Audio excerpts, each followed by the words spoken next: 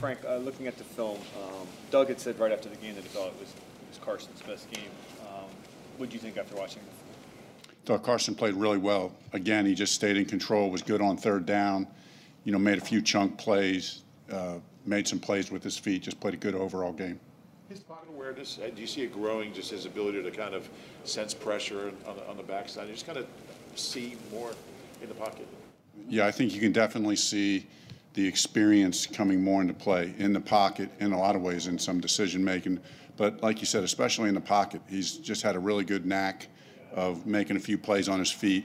And then I think what we've also seen is some of his natural athletic ability and strength, particularly in this last game, which I think we saw and knew it was there, just a matter of time before it came out. When you have a quarterback like him that can extend plays, how important is it for his receivers to be a little better at coming back to balls and things that will come with time?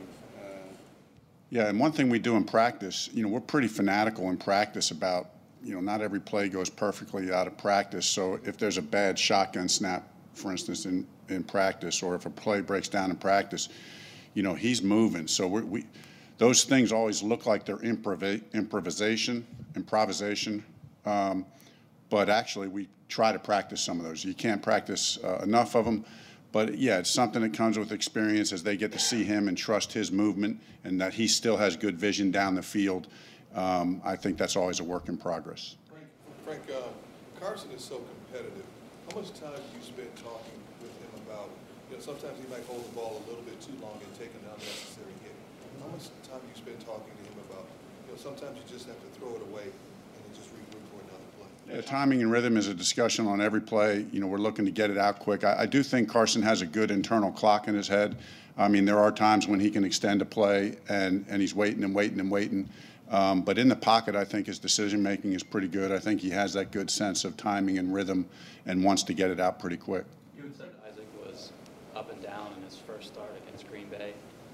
What did you see from him in this last game, and did you see improvement there? Yeah, it's almost a little bit like what you saw with V. When V kind of came in and had an up and down first start and then settled down, you could see Isaac settle down and play pretty solid football. So there's nothing that can substitute experience and getting in there and playing. And there's nothing that can build confidence like playing and having a few good plays and building confidence one play at a time. And when you're playing, aside other guys, and you got a little bit of juice, and the guys got juice, and you feel that support, and the practice goes well. I think those are all things that build confidence. You're pretty banged up at running back now, obviously. So kind of anxious to see what somebody like Kenyon Bonner or even Byron Marshall could do. Yeah, really am. I mean, Kenyon, we know, has playmaking ability. Byron, I'm not sure what action he'll see, but I can just tell you, watching scout team this whole year, probably if you took the 10 most eye-popping wow plays on the field this year, Byron might have 3 or 4 of them, where he's running scout team and he runs a route or he makes a cut against our defense that just goes, whoa. I mean, that was, and we'll look at each other and say, that was legit. I mean, so he's got some explosiveness and elusiveness to him. What did you learn about Wendell in the time that he had this year? I think Wendell is love Wendell. I've said this from the start. He's really got good aptitude in the run and pass game. I think he's fearless. I think he runs hard. He's got good explosion through the hole, but yet good patience to the hole. So, even though he's out for the year, still thinking the arrow's way up and very positive on him. We saw in this past game how important it is for receivers to be able to drag their feet in bounds. Didn't go your way, went the Redskins' way a few times. How do you work on that with receivers, or is that just something that's inherent? Yeah, I mean, I think everyone does the boundary drill. Everyone's always working on it. By yourself. Coaches do it. You do it by yourself. It's an instinct, but it's also something that can be drilled, and you can't neglect it even as the season goes on.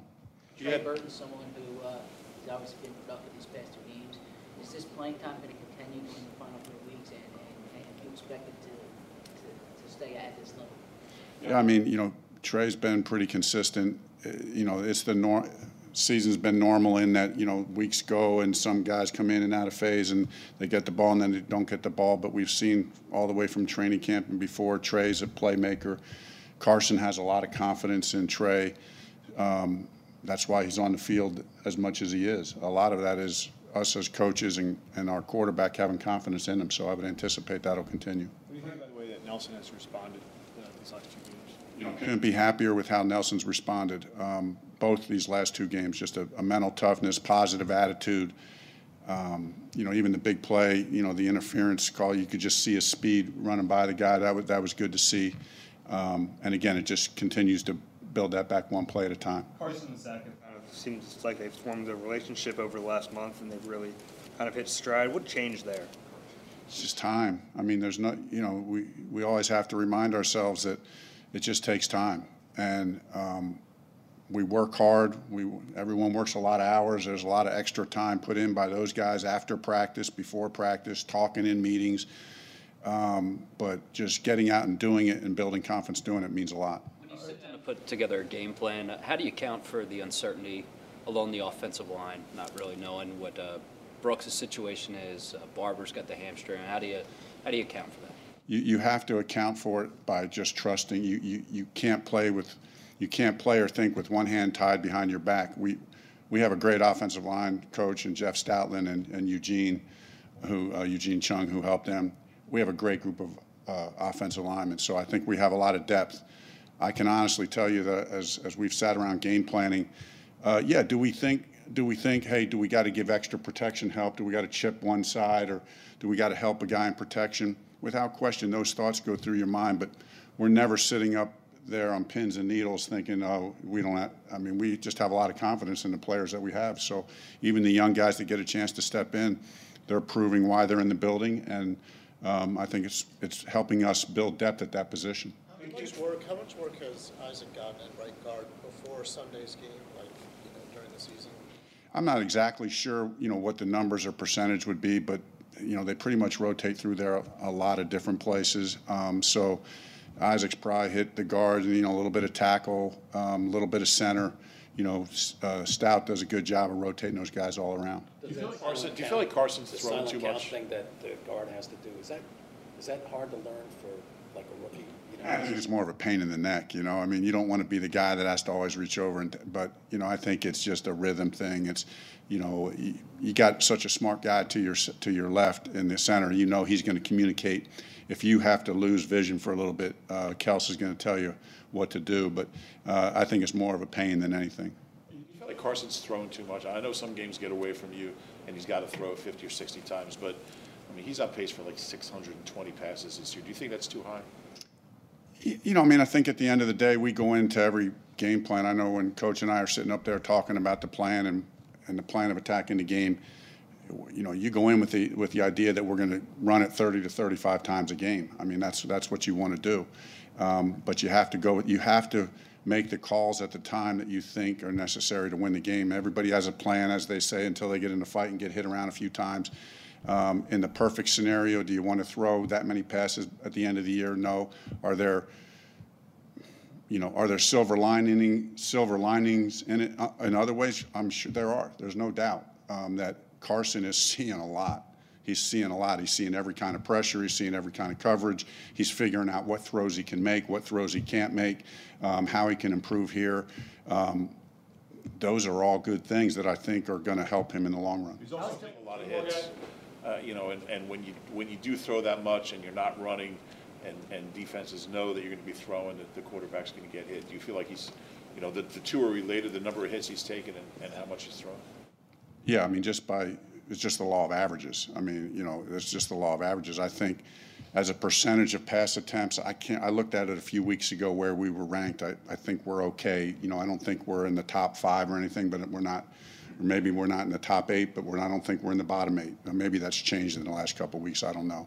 But I think we're in an acceptable range considering the circumstances that we've had, considering a young quarterback. He's done a great job. I think the line's done a good job.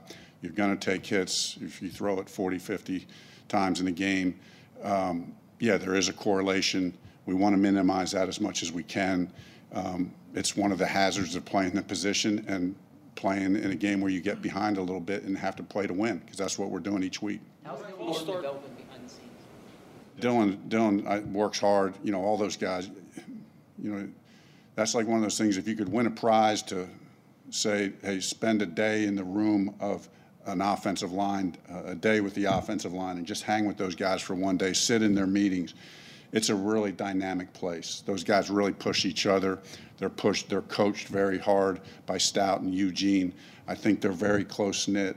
I think those guys love coming to work every day. I think they love what they do. I think they love who they do it with.